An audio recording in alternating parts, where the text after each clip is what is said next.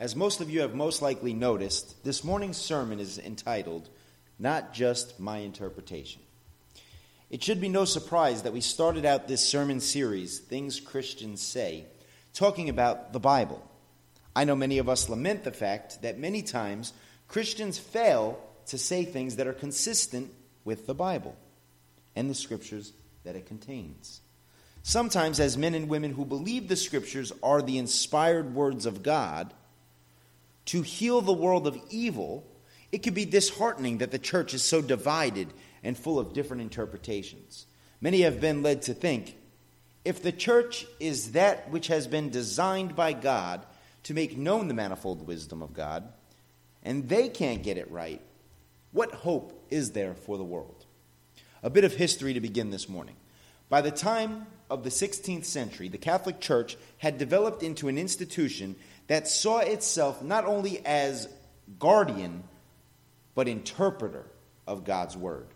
Many councils and reforms within the church had taken place since the time of Christ, yet the church, made up of fallible individuals, people capable of being wrong, should be ever reforming, always renewing our minds by way of his word, rather than saying we are the interpreters of God's word. Martin Luther, an Augustinian monk at that time in the 15th century, would say, let the man who would hear God speak read the scriptures. Since we launched this series last month, I have labored to demonstrate how we as Christians are called to live and, dare I say, breathe the true knowledge of God. How we are called to handle the Bible accurately. And last week I detailed that as carriers of the Word of God, we should be mindful of how we speak that word, how we speak the words of God as men and women sent by God, as the Apostle Paul says there in 2 Corinthians.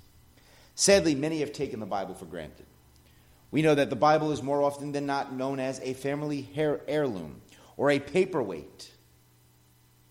However, I know, as I have learned a bit of the history of the Bible, that there are many who have stood up the fight for the scriptures, have died to allow for the ability of having an English Bible, a Bible in my common language that I might study and understand. In 1517, that monk, Martin Luther, stood before a council of Catholic bishops to challenge the notions that the common man could not own, read, nor understand the scriptures. He accused the church of building up traditions, much the same way Jesus Christ railed against the religious leaders of his generation. In the council at the Diet of Worms, Martin Luther remarked, unless I am convinced by scripture and by plain reason, I do not accept the authority of popes and councils, for they have often contradicted each other. My conscience is captive to the word of God. I cannot and will not recant anything. To go against conscience is neither right nor safe. And sure enough, on October 31st of this year, we will see the 500th year of Martin Luther's reforms. Again, as a man who believed he was called by God to teach Scripture, to know Scripture, to make known the manifold wisdom of God. 500 years of us having the Scriptures in our hands. Him beginning the journey. Because it's been a journey to get the Bible in our hands. See, now you have a Christian reason to celebrate the detested Halloween date. We could call it Reformation Day. Since the days of Martin Luther, the Christian church has splintered and fractured and fractioned into over 6,000 different denominations that are based on various interpretations of the things we find in Scripture. This often leaves many wondering, did Luther do a service or a disservice to the people of God? Bob DeWay, a Christian writer, said, the Bible, history's most published, studied, translated, and quoted book. It is also its most misused and misinterpreted book. So what we're going to do this morning is we're going to go into a sort of crash course on Bible interpretation. Now again, this is something that I sat through Bible college for and learned a lot. It's mind-blowing to think I'm going to be able to compound all of that into one sermon. However, I'm going to do my best. Again, we've called it a crash course. So what is fitting is to open up with a word of prayer, as I'll share this with you, what Martin Luther had to say in regards to prayer. He said that the Holy Scriptures cannot be penetrated by study and talent is most certain. Therefore, your first duty is to begin to pray. And to this effect, that if it pleases God to accomplish something for his glory, not for yours or any other person, he is very gracious and truly grants understanding of his words. For no master of the divine word exists except for the author of these words. As he said, they shall be taught of God. You must completely despair of your own industry and ability and rely solely on the inspiration of the Spirit. Let's do exactly that this morning. Heavenly Father, we give you all the glory, Lord. We thank you for going before us in our study. We thank you for going before me as I make known your truth from your word, Lord. I pray that I do justice in not offering up an interpretation, Lord, but allowing you to be the interpreter and for us to be those that are sent from you, expounding upon the truth that you interpret, Lord. Thank you for the Spirit that allows us to be diligent in study and to make these things known boldly. We give you all the glory. In Jesus' mighty name we pray. Amen. So, I know I'm not the only one that has heard another Christian say, again, here we are in our sermon series, Things Christians Say, it's all a matter of interpretation. Or, the detested, that's just your interpretation. As Pastor Steve had rightly made known of this morning in using of Isaiah chapter 55, is that we are not at liberty to use the Bible as a smorgasbord of truth. Just kind of piece it all together wherever you want. Unfortunately, as Pastor Steve also noted, that's what has been done by and large within the Christian community. I've heard Christians say the Bible can be made to, you can make the Bible into anything you want. I've heard people outside the church accuse Christians of doing that as well. And then, of course, I've heard no one can understand the true meaning. Now, that's truly lamentable if you hear that from a Christian. In 2 Timothy chapter 2, verse 15, we read, "Be diligent to present yourself approved to God as a workman who does not need to be ashamed, accurately handling the word of truth." So we know that there is an accurate way to handle the word of truth, as we noted last week. We know that we can study to show ourselves as a workman who does not need to be ashamed by grasping the word of truth. So there is a proper interpretation. The proper interpretation does not come from the individual. I want to share with you a quote about rightly dividing. I want to place some emphasis this morning and focus on rightly dividing the word of truth.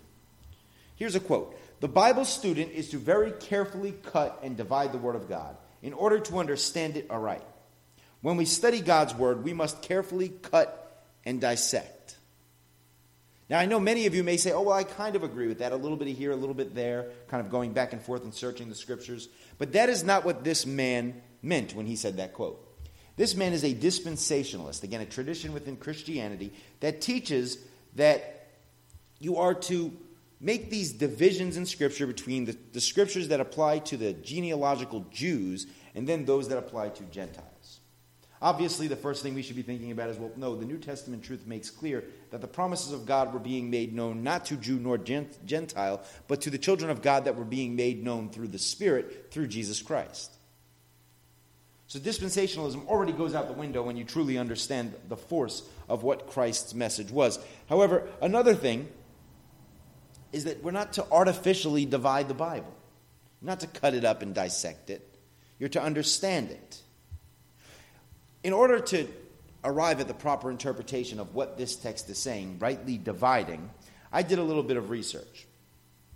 Because one thing I will say is this: if you start to piecemeal the Bible, you're only going to be able to lean upon your own understanding because you're removing the context that places that if I wrote a letter, there's a context. My personality, my relationship with the person I'm writing the letter to is a context. The entire letter is the context. The purpose for the letter is the context. The dating of the letter is context. We need to know all of those things. Imagine you writing a letter and somebody taking a sentence out of it and using that as the interpretation. That's what happens when we cut and dissect, according to how the dispensationalist wants us to read our Bible. So as I began to look into the original language, I found out that the word used here for rightly dividing is the word in Greek orthotomeo. Orthotomeo is a word that is used to talk about cutting a road in a straight manner. It's as if there's a big brush field and you're trying to make a road through it. So you would cut a road through the road. Now, you know you wouldn't cut in different pieces because then you're not going to have a straight path. That's what you should be thinking about here, is having a straight path. So let's take a look. If we look at the text with that in mind, it would say, "Be diligent to present yourself approved to God as a workman who does not need to be ashamed, making a straight path through the word of truth." If indeed what this writer would want you to do by cutting it up, piecemealing it, the Greek word that would be used there would be katatomio. Katatomio is actually used in Philippians chapter 3, verse 2, where it talks about those who would divide you up, the Judaizers that were causing havoc within the churches, especially there at the church of Philippi.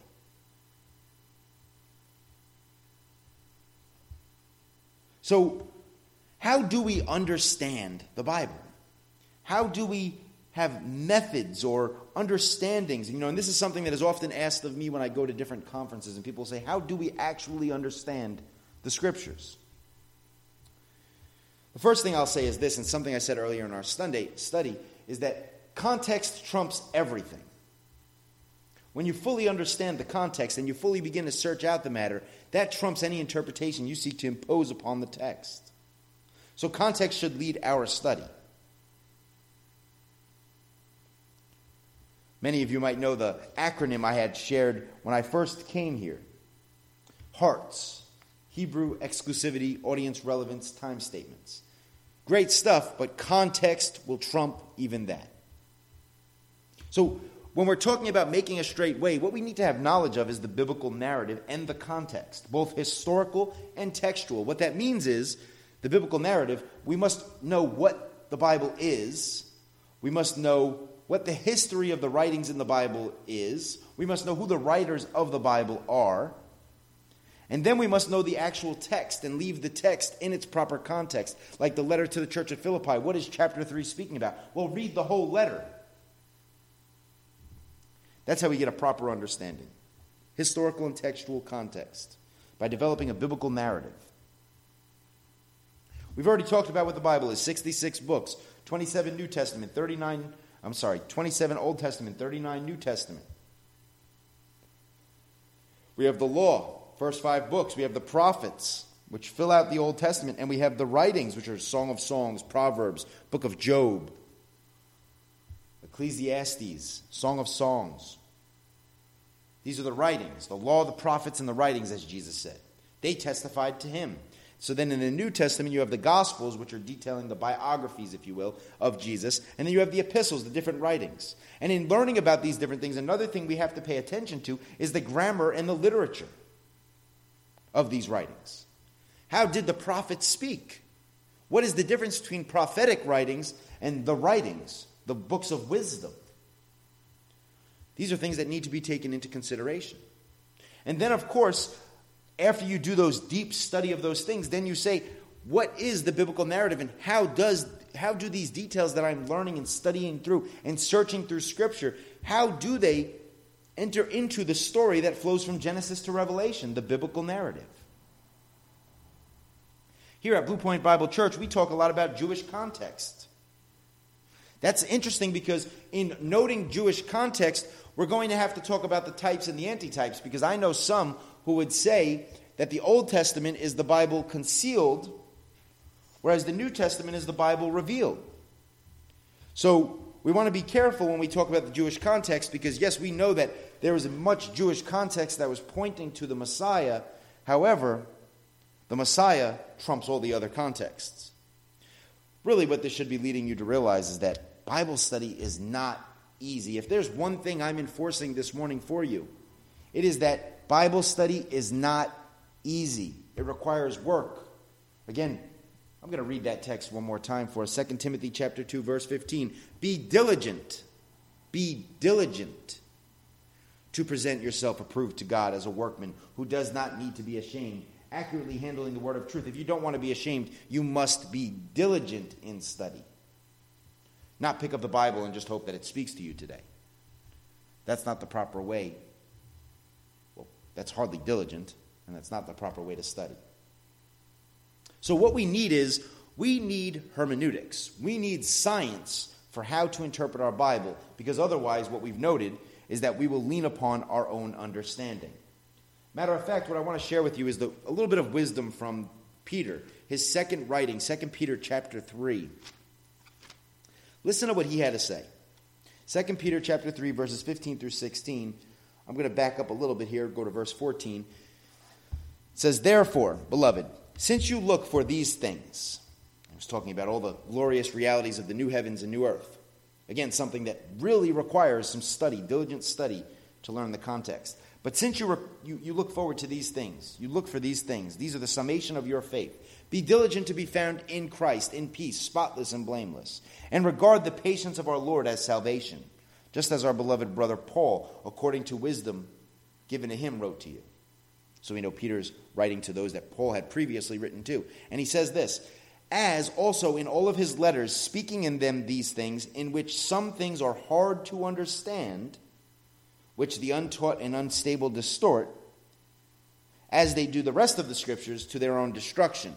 Yet you, therefore, beloved, knowing this beforehand, be on guard, so that you are not carried away by their error, by the error of unprincipled men, and fall from your own steadfastness, but instead grow in the grace and knowledge of our Lord and Savior, Jesus Christ. To him be the glory, both now and to the day of eternity. Amen." So you see, Peter knew that some people had distorted the word of truth. This is not something we're just at liberty to distort. He calls them wicked, unstable men. Your interpretation affects your worldview. And that's very important when we're reading our Bible and studying our Bible. You see, I could go on and on talking about the danger of influence, the danger of paradigms, the danger of entering into the Scriptures with presuppositions. What you're doing is you're pitting the word of man against the word of God. We want to be careful with that. That's not saying there's no value in reading through commentaries and examining traditions. Again, we see in 1 Thessalonians chapter 5, we are called to prove all things. So, yes, we should be looking through the commentaries. We should be looking through the traditions. But ultimately allowing the Word of God to be the Word of God, properly studied out. So then we enter into the talk of heresy.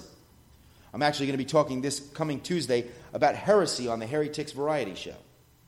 I love what Thomas Aquinas, a 13th century church father, 13th century instructor within the Catholic faith, what he had to say about heresy. He said, he is a heretic who, while keeping the outward appearance of Christian religion, does or follows false opinions for a desire of human approval, earthly reward, or worldly pleasures. Did you catch that? A heretic is he who puts on the outward appearance of faith, outward appearance of the true knowledge of God, but follows false opinions, desiring human approval, earthly rewards, or other world pleasures. It's an interesting study to go through and look at how heresy would have been understood in the ancient Near East, how heresy would have been understood in the Old Testament times, how heresy would have been understood in the New Testament times, how heresy would have been understood in church history, and ultimately how it is being understood today. I tell you, look forward to that show on the Hermeneutics Variety Show. You know, one thing I'll say is this: hermeneutics is a lot more than a comedian group that came here from Canada. Hermeneutics actually comes from the Greek word that is used to translate explained in English in Luke chapter 24, verse 27. I found that to be an interesting truth there. When Jesus explained, he used hermeneutics to detail the kingdom of God. I want to share with you a couple things about hermeneutics from some of my studies. First, I want to share with you a quote about hermeneutics. The basic idea in hermeneutics is that the author's meaning is to control our interpretation. God, the Holy Spirit, inspired the human writers of Scripture who used their own languages in their historical setting to convey their meaning. The job of the interpreter is to come to a clear understanding of that meaning, meaning the author's intended meaning. This means, most importantly, that if we love the truth and have a heart to learn, we must be willing to learn even if what we learn is not what we had hoped for or expected. You see, because other than if we do opposite of that, if we do not love the truth and cling to the truth, and instead seek to interpret the scriptures in a way that they speak to us according to our desires, we do what Jesus accused the Pharisees of in Mark chapter 7, verse 13. We invalidate the word of God by way of our tradition. Your tradition might be personal interpretation. You see, it's important to study heresies, as I was mentioning before, because in looking at errors in Bible interpretation, which have existed for centuries, since they are often common in our cultures throughout the centuries, we can identify them, learn from them, and thus avoid them in the future. Some of these errors have spawned movements that can be studied. So let's talk a little bit about hermeneutics here. Hermeneutics, again, the major thing about hermeneutics is the constant failure to consider context. People seem to fail to understand that they're reading someone else's mail, and that each verse is not a literary work of its own. I remember when I used to read the Bible when I was younger, I used to read the Bible in a fashion that I thought every scripture was a personal truth that would speak to me, that God would use that verse, without having knowledge that the verses weren't even there, centuries ago, that the verse would speak to me some way. Such a horrible way to understand the Bible. If we have a shared body of information and we study the whole of Scripture, understand the Jewish background of the text, understand the setting of each book of the Bible, then a very quoted from given book will make sense to us. Yet many will never gain this information. So what we need to do is we need to have a textual appreciation. We need to know the actual text of the Bible. We need to have a literary appreciation. We need to know the types of literature that are found within the Bible. We need to have a appreciation for the history, to study out and seek out the author's intended meaning, the audience relevance of the text. Because otherwise what we run into, and we're going to talk a little bit about this next week, is we run into the allegorizing of Scripture. You see this with Origen in the early church. We see this with Augustine in the early church. You run into the hyper-literalism that people often bring into their interpretation of the Scriptures by not noting the different textual context, the literary context, as well as the historical context.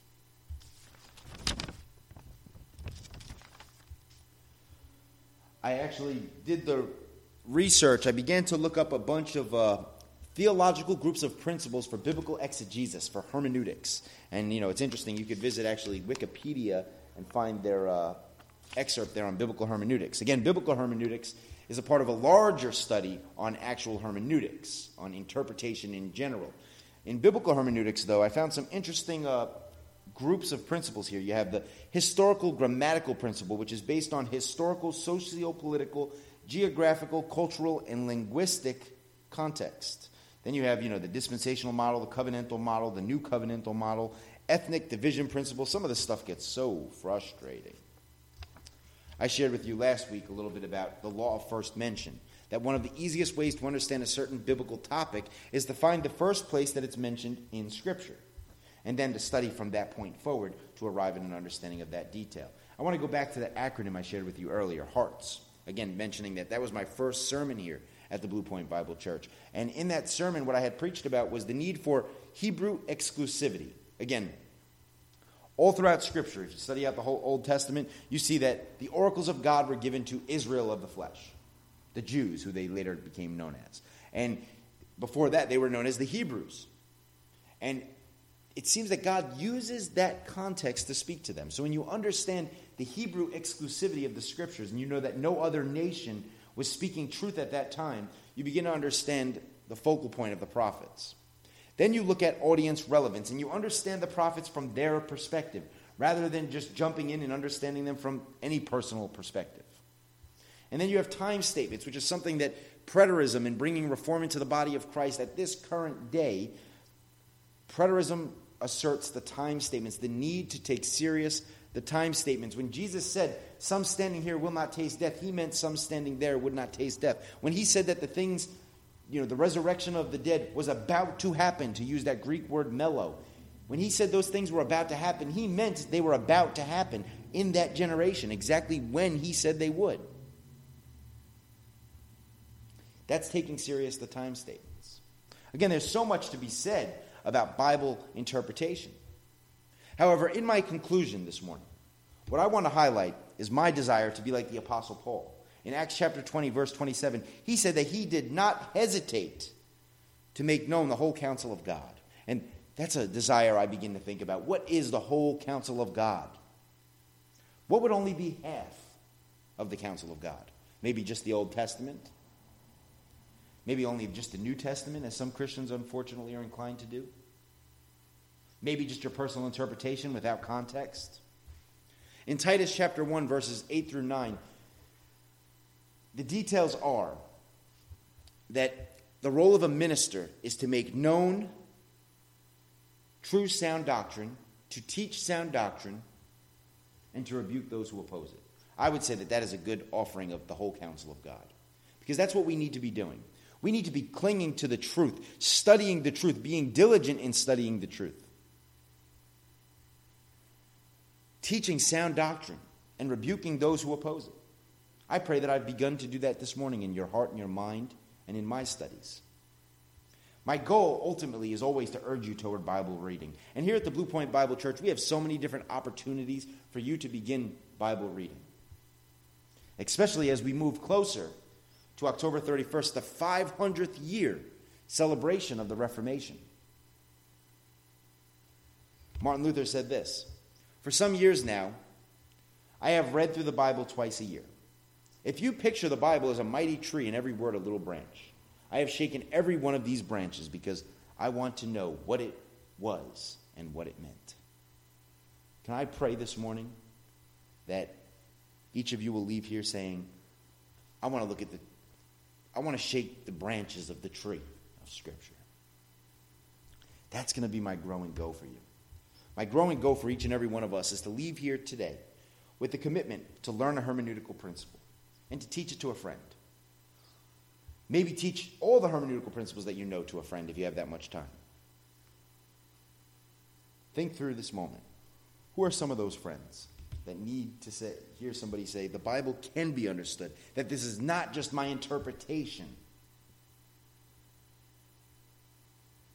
We are not at liberty to distort the Word of God. I know we all have a friend that we need to tell that to. Also, in closing, I just want to make mention of some resources. Again, J.I. Packer, Milton Terry, and David Shilton are some great resources to dig up on biblical hermeneutics. Those three men specifically use the terms. Again, but there's a vast variety of resources out there. Let's end in a word of prayer. Heavenly Father, we give you all the glory, Lord. We thank you for your truth. We thank you that you have given us the true knowledge of God, that if we would be diligent, we would not be ashamed, Lord. Lead us further in that. Lead us further in seeing you and understanding you and in knowing you, Lord, and in desiring that, so that you would receive all the glory and that we would be edified by your truth, so that we would experience everything you've given us pertaining to life and godliness. To you be all the glory. In Jesus' mighty name.